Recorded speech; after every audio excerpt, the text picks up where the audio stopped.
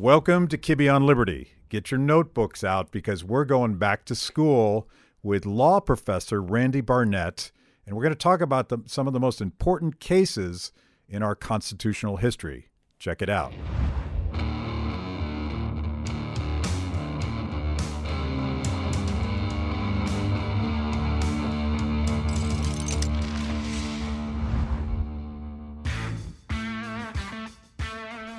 Professor Barnett, thanks for joining us. Well, thanks for having me in this very hospitable studio you have here. It's designed to be the sort of the anti-Fox News. There's not going to be any flashing lights or shooting rockets. But I know from previous times is that if it rains out, you have to scrub the interview because you can hear it on the roof. Yes, my Christmas project is to finish putting the insulation in the roof because we were going to do this almost a month ago. More than a month ago, yeah. And it was pouring rain, and you could not have heard us speaking right now.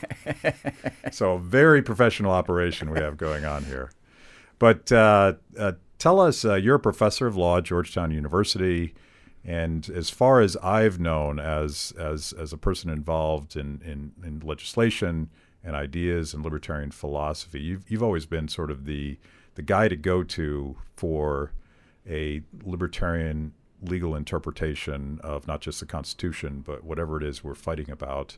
Why don't you give people a little bit of background on who you are and what you've been up to? Sure. I grew up in Calumet City, Illinois, which is south of Chicago, and decided when I was 10 years old I wanted to be a lawyer.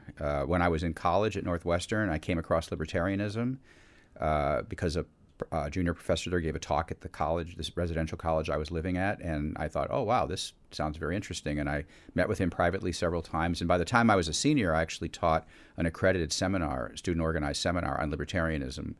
And then I went to law school. I went to Harvard Law School, and there I was got introduced to Murray Rothbard and the Libertarians in New York, and actually became a member of the Center for Libertarian Studies there in New York, and spent a lot of time in New York, more time than I should have given my studies at Harvard Law. Yeah. And after that, I graduated and became a criminal lawyer, which is what I went to law school to become, and was a criminal prosecutor in Chicago, trying for the Cook County State's Attorney's Office, trying felonies, murders, rapes, armed robberies, jury trials. That's what I did. And when I became a law professor, dealing with the Constitution was the farthest thing from my mind. I really wanted to work mainly up on what the proper theory of rights should be, private law. So I started out as a contracts professor. Also would be interested in torts and other areas that basically define what our rights are. What's the right you have? What's the right I have? When have I violated your rights? And then I got, for a long story I won't go into, dragged into con law somewhat reluctantly, maybe about 30 years ago. And now it basically occupies all my time. So I'm now 100% a con law lawyer. I still have a contracts casebook. I'll teach contracts every once in a while, but my scholarship is all about the Constitution. And it didn't start off this way, but around the late 1990s, I became attracted to what's called originalism, and that is interpreting the Constitution according to its original public meaning. By 1999, I had published a piece about this, and my book in 2004, Restoring the Lost Constitution, was all about originalism, why it was the best approach to interpreting the Constitution, and what did the original meaning of the Constitution say. Well, let's jump right into that, because I think I've been sweating bullets because I felt like I was back in class, sort of studying up for this interview. And hopefully there's not a test at the end of this. But I've been talking about the Constitution more from a philosophical understanding of what individualism is and what individual sovereignty at least should be about, and even the founding influences of Madison and Mason and all of the guys that developed these ideas. You can go back to the Scottish Enlightenment and perhaps even further. But you have a new book out called An Introduction to Constitution Law with your colleague Josh Blackman. And this is... But the subtitle is key, to 100 Supreme Court Cases Everyone Should Know. That could have been the title. Yeah. But for marketing purposes in law schools, it had to be the other title. Yeah. But it's 100 Supreme Court Cases Everyone Should Know. And before we dive into this, let's talk a little bit about the 2 or 3 books that sort of you've written that lead us up to this, because this is case law. This is not philosophy. Exactly. So my first book on the Constitution Restoring the Lost Constitution, the Presumption of Liberty was about how you should interpret a written Constitution, original meaning, and what is the original meaning of key provisions of the Constitution. So what does the Constitution say? Presumably courts should follow that. The second book, Our Republican Constitution, which came out just a few years ago in 2016, that was about the role of judges.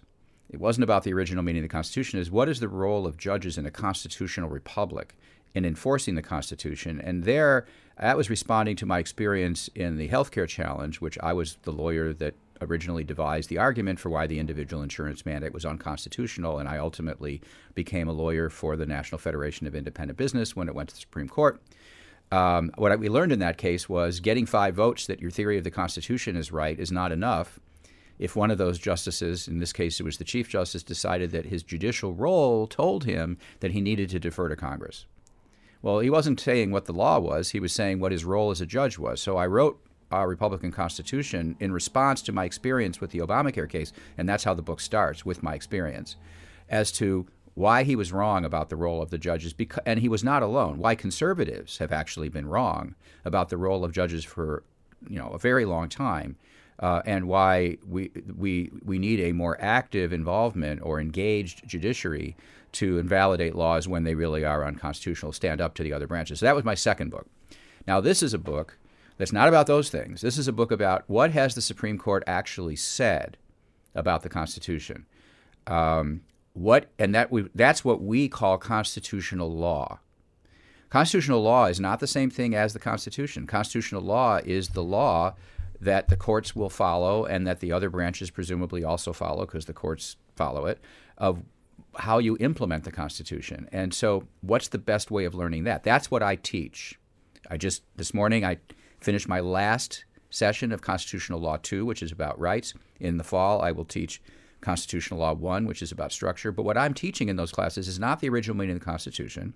I mention it. I talk about it. I'm teaching what is the law that we now live under that the Supreme Court has given us. So what is the best way of learning that? There's lots of ways to learn it, and they're fine. But what I think the best way to learn it at is as a story, because I think constitutional lawyers and justices have a story in their head about what has happened from the founding until today and where they fit into that story. And this story has characters, like all good stories do. It has justices or characters and other people, but amongst the characters are these cases, each one of which is a story in itself. And if you go back to the beginning and you come back through today, you tell the story of constitutional law by telling the story of these cases, each one of which is a riveting story. And then you see that there are the good cases that you're supposed to emulate. These are, we call the canonical cases, the canon. And then there's the bad cases that you're supposed to shun and not be like, and we call those the anti-canonical cases, the anti-canon. And it's easier to even spot the anti-canon cases like Dred Scott and Plessy versus Ferguson, the good cases like Brown versus Board of Education. So what the justices and lawyers are carrying around in their heads, even if they picked it up indirectly, is a story about who are the heroes and who are the villains in this saga. And you want your case to conform to the good guys, the heroes, and you want to avoid the bad guys, the villains. You want to paint the other side as they're basically pursuing the bad cases, the villains. And so the best way to tell the story is as a story, and that's what we do in this book. And we do it, as we're going to talk about it. We do it not only by means of the chapters of the book, but each chapter represents a separate video that Josh and I spent 2 years producing in a TV studio up in Chantilly, Virginia. We spent 80 hours in the studio over a 2-year period with the scripts in front of a green screen, recording our narration of all these stories, and then in post-production, Josh, my co-author, is primarily responsible for all the graphics and the illustrations and the pictures and the animations and the excerpts from oral arguments and the excerpts from the hand-down statements that the justices, when they deliver their opinion, they deliver it in court. And we have excerpts of the recordings where they are explaining the opinion themselves. All of that is there to tell these stories in as engaging a manner as possible and as accessible as possible for the average law student, college student, high school student, and member of the general public. Yes, this is the book itself is a very consumable product, because I think chapters tend to be 3 or 4 pages long a piece, and it gives you a snapshot of the history. It gives you the argument that's happening at the time. And your concept for a law professor at Georgetown University, you actually want to make law and constitutional law accessible to actual people. Well, and I consider my students to be actual people, and well, they're not people until they become lawyers. And right, then, right. Then Well, it's they're debatable. halfway in between. They're quasi actual people, quasi lawyers at this point. But I was up in front of them this morning, and then I had our exam is next week, so I had 6 or 8 of them in my office, sitting on the floor, asking me questions today, and they're no different than anybody else. Matt, you could take this course. And for one thing, it's all new to them. They may have taken other courses, but they haven't taken this course, and so this story is new to them. Yeah. And I think it's best understood as a story. And once I started teaching this way, all of a sudden the exam performances started to go way, way up, and we got everybody along. People got it better or worse, but even the people at the bottom of the class basically get the story. It's funny that you use storytelling, because that's the whole reason of what we do at Free the People, is that we're trying to explain ideas, and in our case, more about economics than law, in the context of a often personal story, maybe a historical story as well. And our theory is that that's more interesting to people than economics. God help us, as an economist. Well, my last book, Our Republican Constitution, I turned the manuscript in. It had been accepted, my first trade book, accepted by HarperCollins. I was having celebratory dinner with my editor in New York and thinking, oh, this is great. I'm done. They gave me a nice advance. And then he says over dinner, it's not accessible enough. And I was like crestfallen, like I did the best I could. I wrote the whole book. You already accepted it. Like, what am I going to do now? And I said, what does it need? And he says, it needs more stories. Yeah. So basically I said, well, I can do that. And I went and found a story of they're all different kinds of stories, like, the Revolutionary War story or other sorts of stories, or even my own stories about arguing the medical marijuana case in the Supreme Court. So every chapter starts with a story to illustrate what's going to happen after that. He was satisfied that we'd really hit the mark. But the other thing that was interesting is I actually, in finding these stories, learned stuff about what the subject of the chapter was that I didn't know before I found the story. I had to read a book about the Declaration of Independence, because that was what I'm going to talk about. And I learned stuff about the Declaration that turned out to be really significant for understanding the proper theory of government that we have in this country. Anyway, it turns out I think I'm going to always try to write this way from now on. I think stories are the way people learn. Yeah. Well, let's go through this, and then I want to get back to distribution and potential audience for this. But consulting with you, my professor for the day, I think we're going to tell a story about the journey of the original founding concept of individual sovereignty versus the power of the state, and how that's been this ping pong ball, depending on who's interpreting what, and what the politics of the day are, and ultimately how they dealt with the contradiction of slavery and all of that stuff. But let's start with Chapter 1, Chisholm versus Georgia. And this is... Well, I can tell what it's about if that's what you want. If that's what you're looking for. Well, how do you want to do this? Let's talk just briefly about what it's about. But what are they arguing about? Right now, Chisholm versus Georgia is the first case. One of the questions we get is, what are the cases in this that you talk about that were a surprise or that people wouldn't expect? Yeah. Well, Chisholm is one of them, because Chisholm is a case that we think is really important, but actually isn't normally taught in constitutional law. It's taught in federal courts for reasons I don't need to go into, but it's hardly even mentioned in constitutional law. The reason why is because it gets reversed by the 11th Amendment, which is the amendment that comes right after what we call the Bill of Rights. The 11th Amendment reverses Chisholm versus Georgia, so why study it today if it went away? Yeah. Well, there's a good reason for it, and that is that the Supreme Court in that case considered the most fundamental principles of political theory in our country, and that is the nature of sovereignty and the nature of the relationship between the people and the state.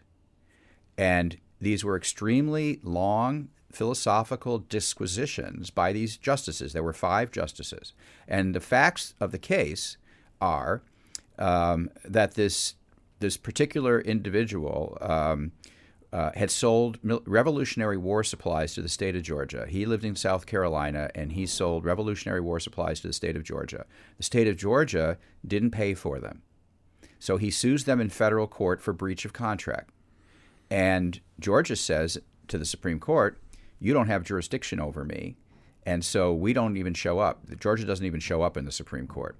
And the reason why it looked like he could sue the state of Georgia was there's a provision in the Constitution which basically says, it really seems to say on its face, that the Supreme Court has jurisdiction to hear suits between states and citizens of another state. Well, he was a citizen of another state. Georgia was a state. Under the plain meaning of the Constitution, it really seems like he ought to be able to sue. Well, what did Georgia say? Georgia said, oh no, we have sovereign immunity. And this may sound a contemporary note. Yeah. We have immunity. We are immunity as sovereigns. You can't haul us into federal court. We're sovereign. Well, what did the Supreme Court say about that? And this was Chisholm's case was argued by Attorney General Edmund Randolph in a private capacity. What did the Supreme Court say about that? By a vote of 4-1, because there were 5 justices on the court, by a vote of 4-1, they said, oh, no, you can sue the state of Georgia. And they only relied secondarily on the text. The text was there.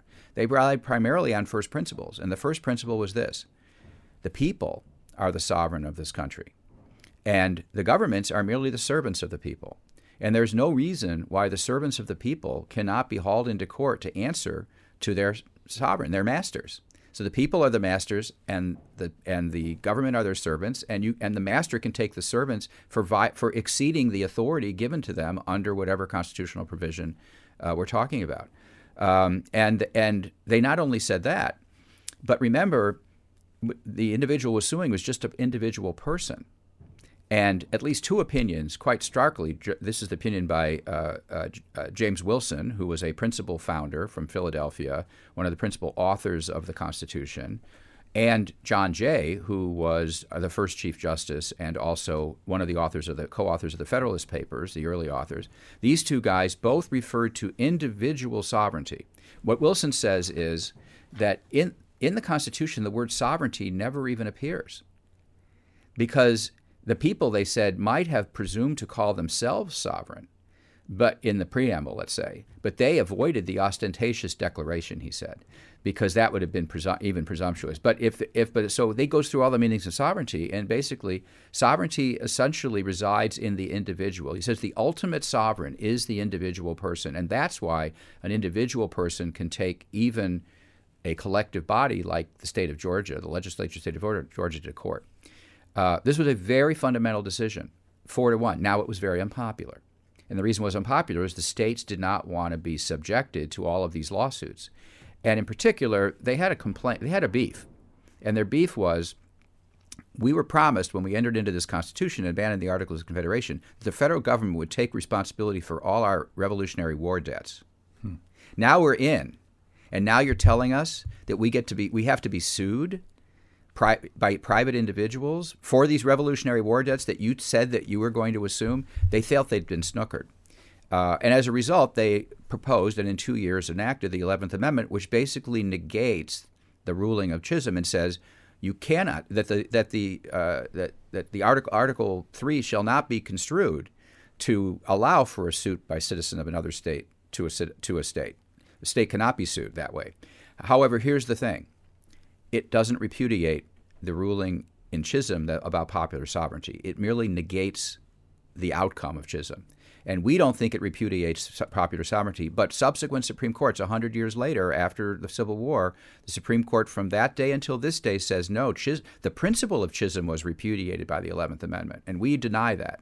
We think the outcome was, but not the principle, and the principle is as valid today as it was then. Now, that's how the book starts, with that story. And how many pages is that chapter? And that's like 3 pages. Yeah, 2.5, really. Right, and then there'll be a video that illustrates all of this and has pictures and everything. Yeah, and there's a video that corresponds with every chapter. Exactly. And it gives some context, and you can see the illustrations and the quotes and all that cool stuff, which again tells the story. And what I get out of a lot of these stories is basically inherent politicization of a lot of these decisions. It's a political decision that's going to hold together the new Constitution. It has nothing to do with what the Constitution itself literally says. Well, it has something to do with it. Yeah. I mean, the courts never really, let's put it this way. The courts never expressly disclaim their obligation to follow the written Constitution. You will not get a justice during his confirmation hearings or on the bench who says, you know what the Constitution says? Fine. We don't have to follow that. We have a better idea. They never say that. Yeah. They have all kinds of intricate ways of finding ambiguity or vagueness or we're not sure, but they never say they don't have to follow it if they actually agree this is what it says. So I think we have to be clear that as bad as many of these Supreme Court decisions we write about are, they don't go that far. Yeah, yeah. But when you talk about originalism, you're talking about that core concept. Yeah, the original meaning. What meaning did it communicate to the general public at the time it was enacted? That's what we're talking about. And the courts will oftentimes avoid that. Yeah. In sometimes hilariously tortured ways. Yes. But they never say we have a right to disregard it. I didn't know that women, for instance, were so delicate because their blood was thinner than men. Yeah. Well, that was we're skipping ahead here, but that was actually a very famous brief filed in the Supreme Court by progressive hero Louis Brandeis. Well, we'll go back to that because I just disrupted our study plan. Right. Okay. But that's one that stuck with me because it's so patently ridiculous, and even at the time it would have been, I think, ridiculous. But it was science, man. The science is settled. It's science. Yeah. You can't deny science. Okay, we're going to jump forward. That is, by the way, an underlying sub-theme of the whole story is junk science is used all the time to reach bad results. Yeah, particularly in the progressive area. Right. Prigg versus Pennsylvania, 1842. What's that one about? Another case that I wouldn't expect people who watch this know anything about. It's about something really fundamental, the constitutionality of the Fugitive Slave Act passed by Congress in the 1790s to implement what's called the Fugitive Slave Clause of Article 4 of the Constitution, which gives slave owners the right to recapture slaves. They say they will be surrendered up upon demand. That's what the Constitution says. And then in order to implement that, the first Congress or the second Congress passed the Fugitive Slave Act, which created certain procedures for enforcing the Fugitive Slave Clause. So anti-slavery folks, which I've become a big fan of and have written a lot about, anti-slavery folks like Salmon Chase, who ended up being the Chief Justice of the United States, who followed Roger Taney, the author of Dred Scott, appointed by Abraham Lincoln. Chase, when he was a young man, in Cincinnati, developed an argument in defending runaway slaves that the Fugitive Slave Act was unconstitutional because there was no enumerated power in the Constitution to enforce Article 4 of the Fugitive Slave Clause. And then he said, if you look at other provisions of Article 4, you'll see, for example, in the full faith and credit provision, which says states must grant full faith and credit, there's a specific power that's given Congress to implement that. And there's other provisions in Article 4 where there is a congressional power given, but there is no congressional power given to enforce the Fugitive Slave Clause. So therefore, he said, what that clause was, and the rest of Article 4 was what he called a comity clause or a treaty. Essentially, that was a clause that was a treaty that bounded states, but they essentially had to honor that treaty or face repercussions from other states. Like, for example, the powers are in that treaty, and if a state doesn't extradite, one state demands an extradition from another state, the other state refuses, there's nothing that state can do. There's nothing Congress can do about it either. So he said, this is something that's not enforceable because there's no enumerated power. Prigg versus Pennsylvania is an opinion by Justice Story, Joseph Story, very respected judge, and he upholds the constitutionality of the Fugitive Slave Act. And he does so by doing something that's really very modern. It's sort of like a harbinger of the New Deal court. And he adopts a very capacious reading of what's called the Necessary and Proper Clause. And he says which says that Congress shall have power to make all laws which shall be necessary or proper to carry into execution its foregoing powers or any other powers it has under the Constitution. And that's fine. That's what the clause says. But then he says, if the Constitution creates a right, then Congress has the power to enforce that right. And he says the Fugitive Slave Clause created a right, giving Congress the power to do so. Well, I think that's a huge stretch. Huge stretch. He was prepared to do so for whatever reason. But I think Chase's argument is actually the stronger of the two arguments. But this is an argument about how, one of the lessons of this is today we're told that having broad national power is necessary in order to achieve all good things, and that states' rights are bad and they lead to evil things. But what was happening in Prigg was northern states were passing personal liberty laws, which ensured that free blacks in their citizens could not be kidnapped by people who claimed that they were actually slaves and then taken into slavery. And so there had to be a jury trial, there had to be procedures followed. The states put into effect these laws. In Prigg, the court said those laws were unconstitutional. Those state protective of free blacks laws were unconstitutional because the national power, under the Necessary and Proper Clause, trumps state power. And that's a great example of how national power can lead to really terrible results. It doesn't always lead to good results. Yeah, and it does portend the entire progressive top-down design of big government as we know it today. Right. There are two cases that we talk a lot about that do that way before the New Deal. And so the New Dealers can at least claim they weren't the first ones, and they weren't even the worst offenders. Prigg versus Pennsylvania about slavery, and then there's the legal tender cases about whether Congress can make you take paper money instead of gold if your contract called for gold. And the court held yes, and they had an even more capacious reading of congressional power than the court did in Prigg. But those are the two harbingers of what later is to come in the New Deal. The New Deal court, as for all its excesses, was actually more constrained in its rhetoric than either the New Deal court than the legal tender cases were, or even the Justice Story was. Yeah. Okay, so this is one I think people will recognize: Dred Scott versus Sanford, 1857. Yes. Well, Dred Scott is the preeminent anti-canonical case. It's the case that everybody agrees was terrible. On the other hand, today, and we'll talk more about this in the context of slavery, there's a lot of people who think that the Constitution was a pro-slavery document, and at least it was until the 13th and 14th Amendment were enacted, and therefore, if they're right, then it's not clear why Dred Scott is really so terrible, because if they're right, the Supreme Court is just following a bad Constitution, but it's not up to the Supreme Court to change the Constitution. So Dred Scott is only terrible and awful if, in fact, the court was going beyond the original Constitution, which would mean the original Constitution maybe was better than it's given credit for. So either the Constitution's right and the court's wrong, or the Constitution's wrong and the court is right, but you can't have it both ways. So this is a case, in my view, the court was wrong. And it isn't just my view, it was the view of Frederick Douglass and a bunch of other folks, including Abraham Lincoln. And we have a lot and we talk about what Douglass argued. And in our view, Dred Scott was wrong on a number of different grounds, and that's why we talk about it.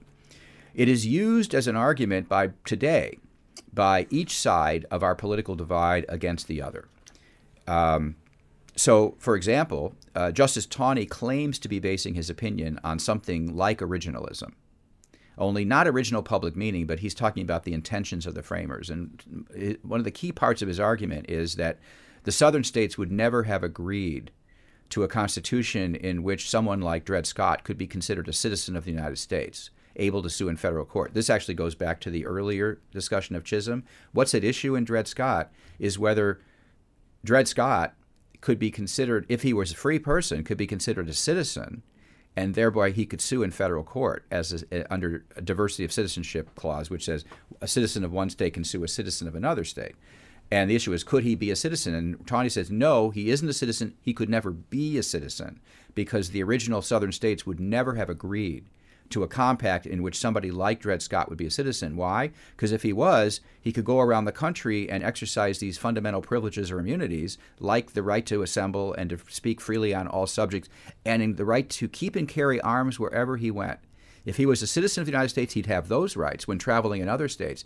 We know they'd never agree to that. Therefore, he couldn't be a citizen.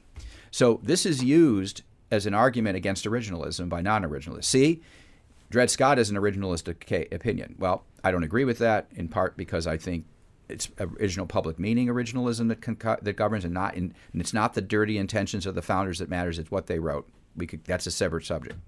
It's also used by the right against the left because in another portion of the opinion, which there's no reason why the 20 actually had to reach this, because having found no jurisdiction, he should have just let it go at that. But he still goes beyond that and says that the Missouri Compromise, which basically allowed Congress to say that certain territories could be free and other territories would be slave.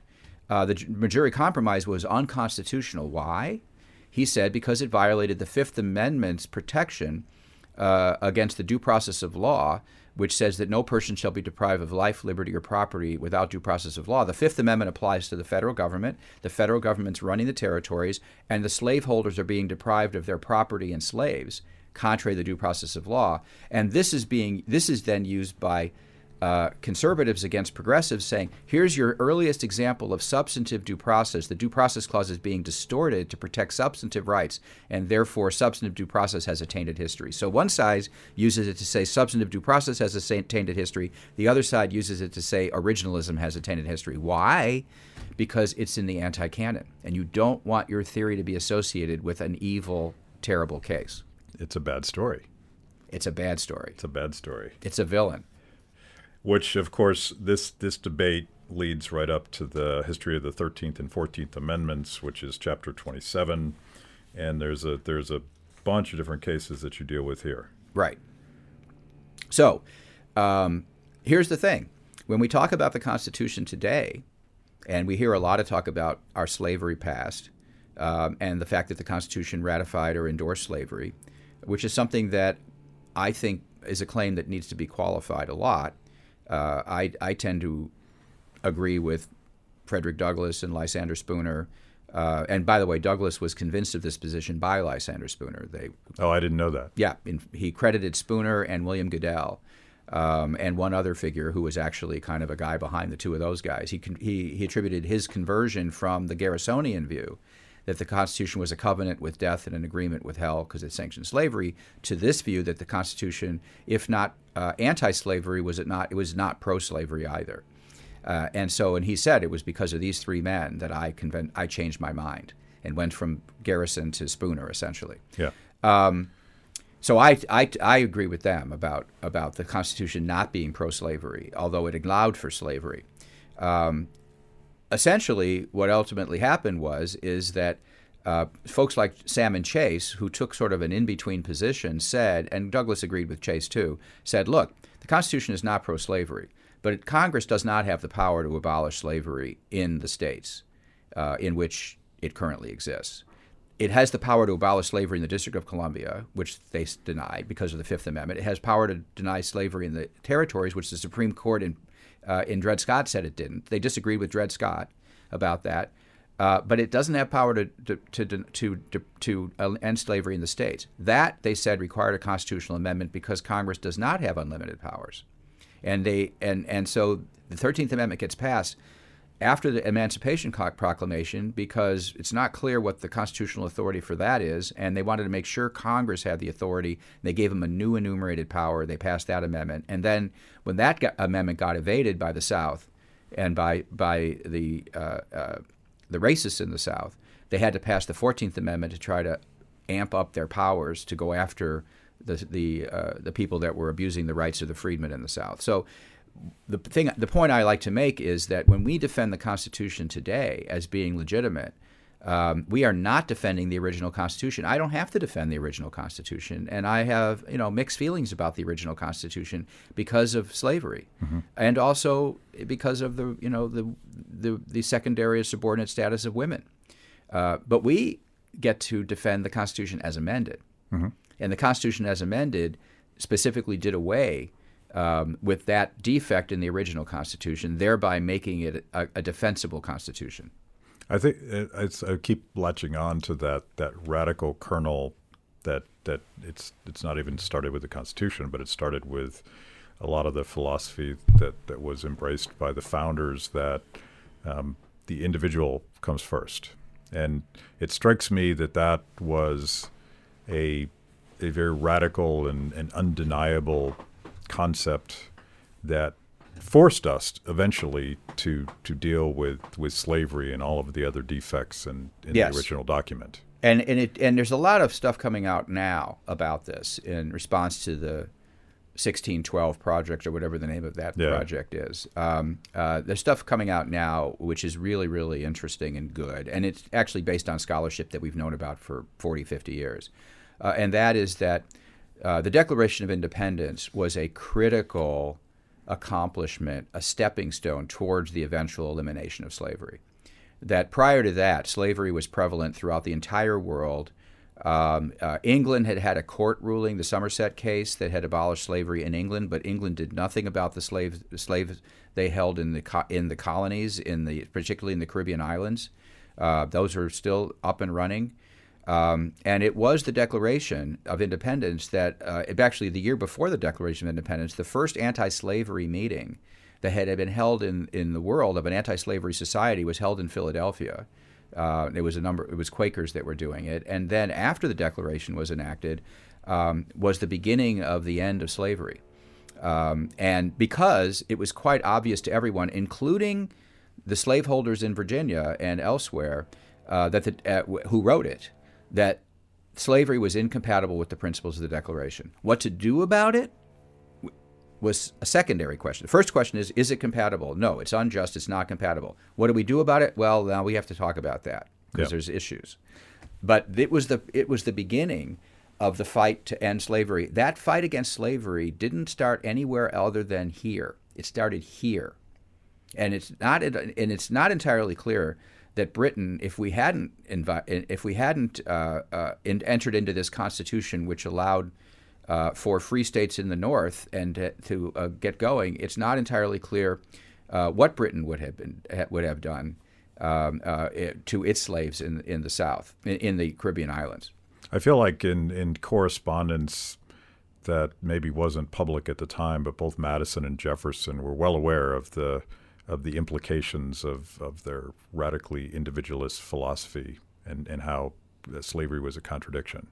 They were completely aware of this, and in fact, it was so obvious that into the early 19th century, eventually pro-slavery, when pro-slavery advocates started actually developing a pro-slavery ideology, which didn't really exist at the time of the founding exactly, they had to dismiss the Declaration, which they called a farrago of nonsense. Yeah. Because it was obvious that all men were not created equal to them. And so therefore they repudiated the Declaration. They didn't say, they didn't do what Tawney said is, we must interpret it in light of their intentions. What Tawney says in Dred Scott is, if we read those words today, we would know it applied to everybody. But back then it didn't apply to everybody. Well, that's wrong. That's one reason why he's so wrong. It did apply to everybody back then too. Yeah. Southerners eventually, they didn't do that. They basically repudiated it altogether. They said, it's ridiculous. Let's get rid of it. Yeah.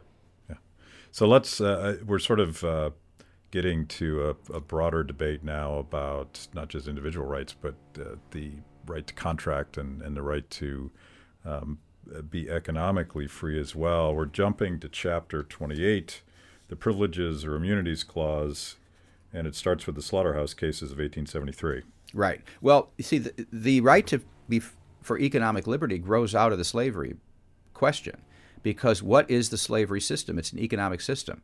And what is it based on? It's based on the lack of economic liberty of enslaved people. Enslaved people lose their right to hold property. They lose their right to enter into contracts. They lose their right to sue and be sued. They lose their right to a lot of personal security. They lose all their economic liberties. It's an economic. Why is that a surprise? It's an economic system. It's a system by which some people get to expropriate the labor of another group of people.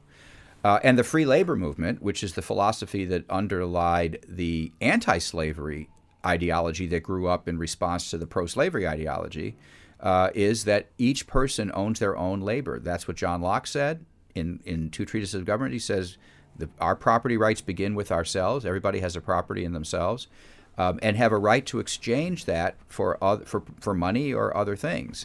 So free labor is part of that. And after the 14th Amendment was enacted, one of the questions that arose was, well, who gets to take advantage of this freedom of contract, freedom of labor, right of private property under the 14th Amendment, which is now going to protect these things. And 5 years after the 14th Amendment was enacted, in a case called the Slaughterhouse Cases, which is an interesting case because is it in the canon or not? It's a case that most all law professors of every political stripe disagree with, and yet the Supreme Court continues to uphold it. And in that case, the Slaughterhouse Cases, it was some white butchers in Louisiana that were said that a monopoly slaughterhouse law that was passed as a public health and safety measure interfered with their freedom of contract and their right to pursue a lawful occupation of being a butcher. Because the law said you couldn't butcher now on your own premises. You had to go all the way to the monopoly slaughterhouse, pay them a fee, and butcher over there. It's a very long, complicated story. I gave a lecture about it in the Supreme Court a couple of years ago. But we simplify it in this book. By the way, it's funny that not just this in another case, it's based in Louisiana. So many cases have come out of Louisiana. Plessy versus Ferguson is out of Louisiana. There's the civil rights cases are out. The Cruikshank case, which had to do with the massacre of African Americans. That was Louisiana has been a hotbed of constitutional cases, and all based on bad behavior. Yeah. Anyway, the issue was whether the 14th Amendment protects economic liberties of these white butchers, and the Supreme Court, 5 years after the 14th Amendment was enacted, said no, it does not. And then the day after they decided that, they decided the Bradwell case, which is also we do a video on. And in the Bradwell case, it was whether Myra Bradwell, a woman, could be denied the right to practice law in Illinois because she was a woman. And so the day after the Supreme Court says, well, there is no right to pursue a lawful occupation protected, that they said the right to pursue a lawful occupation is not a privilege or immunity of citizenship protected by the 14th Amendment. The next day, they said, and if we're right about what we said yesterday, Myra Bradwell can't sue to practice law because there is no right to pursue a lawful occupation. Yeah. So she loses out and women lose out from this discrimination because the Supreme Court says we are not going to protect economic liberties of people. We might protect the liberties of freed blacks because that's what the amendment was aimed at, but not anybody else. Now, there are dissenters in the Slaughterhouse case, including Salmon Chase, who's the Chief Justice, but 3 others wrote opinions. Salmon Chase is very ill at this point and cannot write an opinion. So he joins. It's a 5-4 decision, and they say, oh, no, it does pursue a right to lawful occupation. And that case should come out the other way. I think, and my co-author Josh and I think, that the dissenters have the strongest argument here.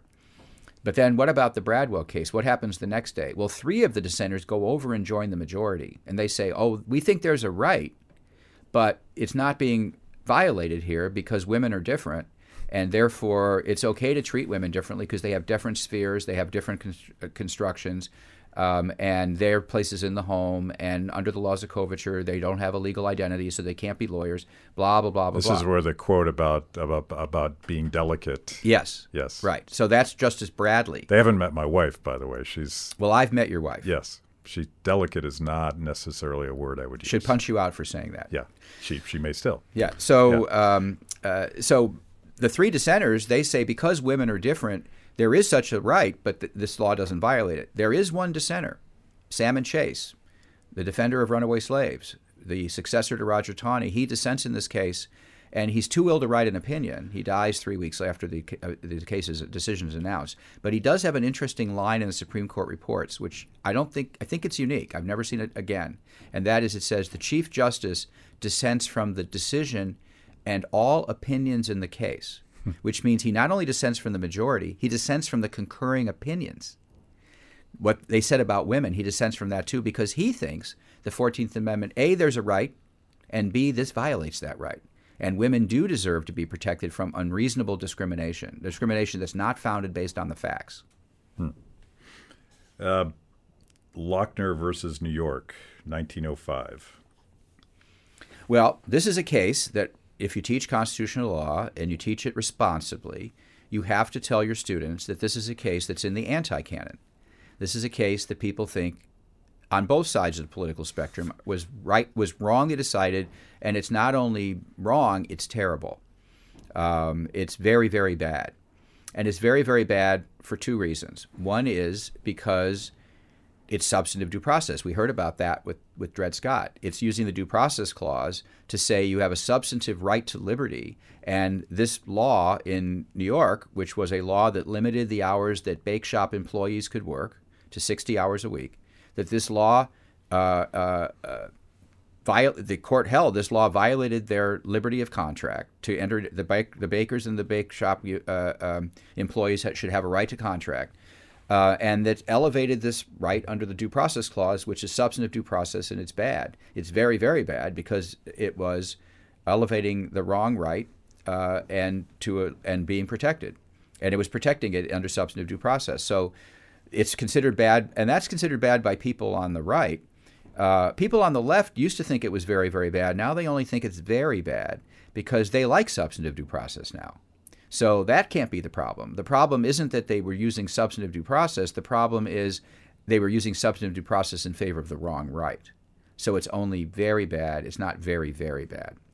And so you have to teach it this way. Now, I have to confess, Matt, I actually think this is one of my favorite opinions ever written by the Supreme Court. I think it's very, very good for lots of reasons. It's one of my favorite opinions.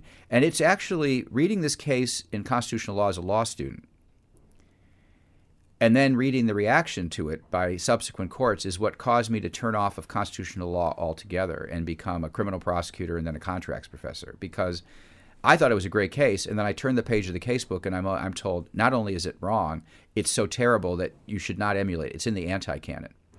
But I think, with academic freedom, I'm entitled to say I like this case a lot. And in our video, we do explain why we think it's good. But we have to first inform you, and responsibly as teachers, that you're supposed to think it's bad. Okay, let's wrap it up with this, because we could go on, and this is really fascinating stuff. Well, the videos last 11 hours, so we could go on for 11 hours. Yeah, we could just do a marathon, right? But we'd have to bring whiskey to the table at that point. But let's wrap up with Chapter 32, Economic Liberty in the Progressive Era. And it starts with Muller versus Oregon in 1908. These are cases that are still in the Lochner mold. So they're protecting economic liberty. What we really then, I think, basically need to do is to get to the New Deal, where they reject this whole idea. Mm-hmm. And that's essentially the next phase of the story. So first, they start protecting these liberties, but they start invalidating progressive laws. And that's where you start getting this Brandeis brief. This is the Muller case that you're mentioning. So the pushback comes. The court is basically saying in Lochner, they're saying, look, this is supposed to be a health law. It's passed under the rubric of being a health law. We don't see a real health law benefit going on here. This is part of a larger statute called the Bake Shop Act, which the court said was perfectly constitutional because it really was a health law. Regulated ceiling height, ventilation, whether animals could be in the premises, whether you could sleep there, where the washroom should be. It was a very elaborate health and safety law, which the court said is perfectly fine. The Lochner court said this. It's only this maximum hours law that got put in there at the behest of the labor unions that they thought was not really a health law and not justified as a health law. So in the next case involving the minimum wage law or a maximum hours law for women, not for bakers, but for women, Louis Brandeis, the hero of the progressives, who ends up going on the Supreme Court, very activist guy, he files what's called a brief, which was now called a Brandeis brief, that doesn't consist of cases and doctrines and precedents. It consists of snippets of social science and supposedly biological science. 80 turgid pages of pseudoscience, including something you mentioned before we went on. It was about women and how their blood was thinner than men, therefore they couldn't possibly do the same things. Right. They needed to, in other words, he said, just like the dissenters in Bradwell, in Slaughterhouse, who thought that this law was reasonably applied to women because women were different, he provided scientific evidence that women were different. And therefore, the legislature was right to limit the working hours of women, even if they didn't limit the working hours of men. And because of all the different weaknesses and frailties of women, and they were subject to indisposition, and they could do delicate work, but they had a hard time if they were standing up, and plus they might get pregnant, and the future of the human race depends on having healthy pregnancies, and this was bad for society. So it was all this all this science, and the court buys it. The court says, we accept this. the Lochner court, the post-Lochner court says, okay, now we've heard evidence. We'll accept it really is a health and safety law. So they uphold it. Great. Hurrah. Progressive legislation has been upheld. Ironically, Brandeis is still held up as a big hero. And Brandeis briefs are held up as a big innovation. And yet it was all about it was all about the inferiority of women. Yeah. And it turns out... And this is in the context of the Wilsonian era and scientism and yes. even eugenics, right? Yeah, of course. And we talk about Buck v. Bell. Another case, we give a whole video about Carrie Buck and how she was railroaded and sterilized under a eugenics law that was a progressive champion. Although, truthfully, people on both sides, eugenics was the science of the day, and lots of people, regardless of ideology, believed in eugenics. But progressives were really, really into eugenics in a big way. Yeah. So eventually, this era comes to an end of protecting economic liberties in part because of things like Brandeis. But Brandeis gets on the court, and what's the first thing he does? He eliminates the need to prove that these laws are rational, and he switched the burden of proof to the challengers of laws that say, well, we're going to presume laws are okay unless you can prove they're irrational. So you have to file a Brandeis brief to challenge the law, not just one to defend the law like I did. And by switching the presumption from the one favoring the liberty of the individual sovereign, going back to the beginning, to favoring the legislature over the sovereign individual, now the burden is on the individual to prove that a law is unconstitutional. And eventually, as we tell it, by 1955, the Warren Court makes that burden irrebuttable, that presumption irrebuttable. It's a burden you cannot win unless you can establish you have a fundamental right of some kind. So that is the beginning of the end of the protection of economic liberty in this country. And at the moment, it's still relatively unprotected. We don't agree with this, but we teach it. We tell the story the way they are. These stories have heroes, they have villains. We don't like all these cases, but we tell the cases that you need to know to understand what the Supreme Court has been doing with the Constitution for over 200 years. Which is why everybody needs to read this book to understand the context and how we lost that original notion of individual freedom and sovereignty. And let's talk about this. One story at a time. Yeah, one story at a time. And I have a former career as a grassroots organizer, and we would spend every day, all day, talking about the rule of law and defending the Constitution, because I think every citizen needs to understand this story. I agree, and that's why we wrote it for the general public, the videos for the general public. We originally did the videos for students who used our casebook, and then we got in the middle of the video project, and we thought these videos are just too important and too accessible to be limited to law students who are using our casebook. And so we created this book, this separate book, as a vehicle by which everyone could get access to these videos, because we thought the American public in general, and students of all varieties down to high school level in particular, need to know these stories. Then they will understand what the Supreme Court is doing. Yeah, so you think that this could be used for homeschooling, it could be used to prepare if you want to pursue a career in the law, but if you also just want to be a good citizen. You want to understand the rules of the game. If you go on Amazon and you read the reviews by people who have read the book and who have watched the videos, you will see what they say about how accessible these videos are. And I think it would make a fantastic homeschool course where the students would read a chapter, a 3-page chapter, then watch a 5 to 15-minute videos. The videos are all really small, and then talk about it. And you go through one chapter a day for 63 days, and you will understand more about the Constitution than many lawyers do who don't know these stories, don't know all these stories.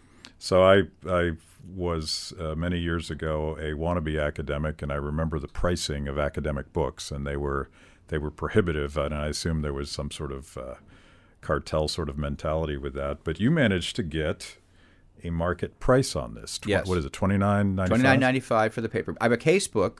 If you wanted to buy our casebook, the casebook costs depending on which version you get, between $200 and $350. Which is typical academic pricing. Yeah, partly because the market is so small, they have to make their money back on very, very few sales. Yeah. But this is a book for the mass market, so the paperback is $29.95. That gives you the book and access to all 63 videos, but there's a code inside here. Let me show, because actually some people who are not tech-friendly don't realize that Here's where the code is. I buy a lot of lottery tickets, so I figured and you it scratch out. off Yep. the code carefully so you don't scratch the number off at the same time you're scratching some of the older folks just scratch the number right off. They must have never bought a lottery ticket. And that's your code. You go online, you get access to all the videos. That's $29.95. Amazon sells it for a little bit less. You can buy an ebook from Amazon or an ebook from the publisher at $24.95, and that gets you a code for the videos, or videos only from the publisher at $19.95. If you go to conlaw.us, you will see 30-second previews of all the videos, and it will give you links to buy it in either of the three formats: paperback, ebook, or videos only. Cool. So we'll post all that stuff on social media so people can check it out, because having done about half of the coursework, I think it's one of the best things I've ever consumed on constitutional case law. Good stuff. You guys did a great job. I appreciate that, Matt. It means a lot. And thanks for doing this. This has been awesome. Well, now I got to go back to my office and finish writing my exam. Yes, you do. Thank you. Thanks for listening to Kibbe on Liberty. Be sure to subscribe and rate the podcast. Your ratings will help us reach even more people with our mostly honest conversations with mostly interesting people.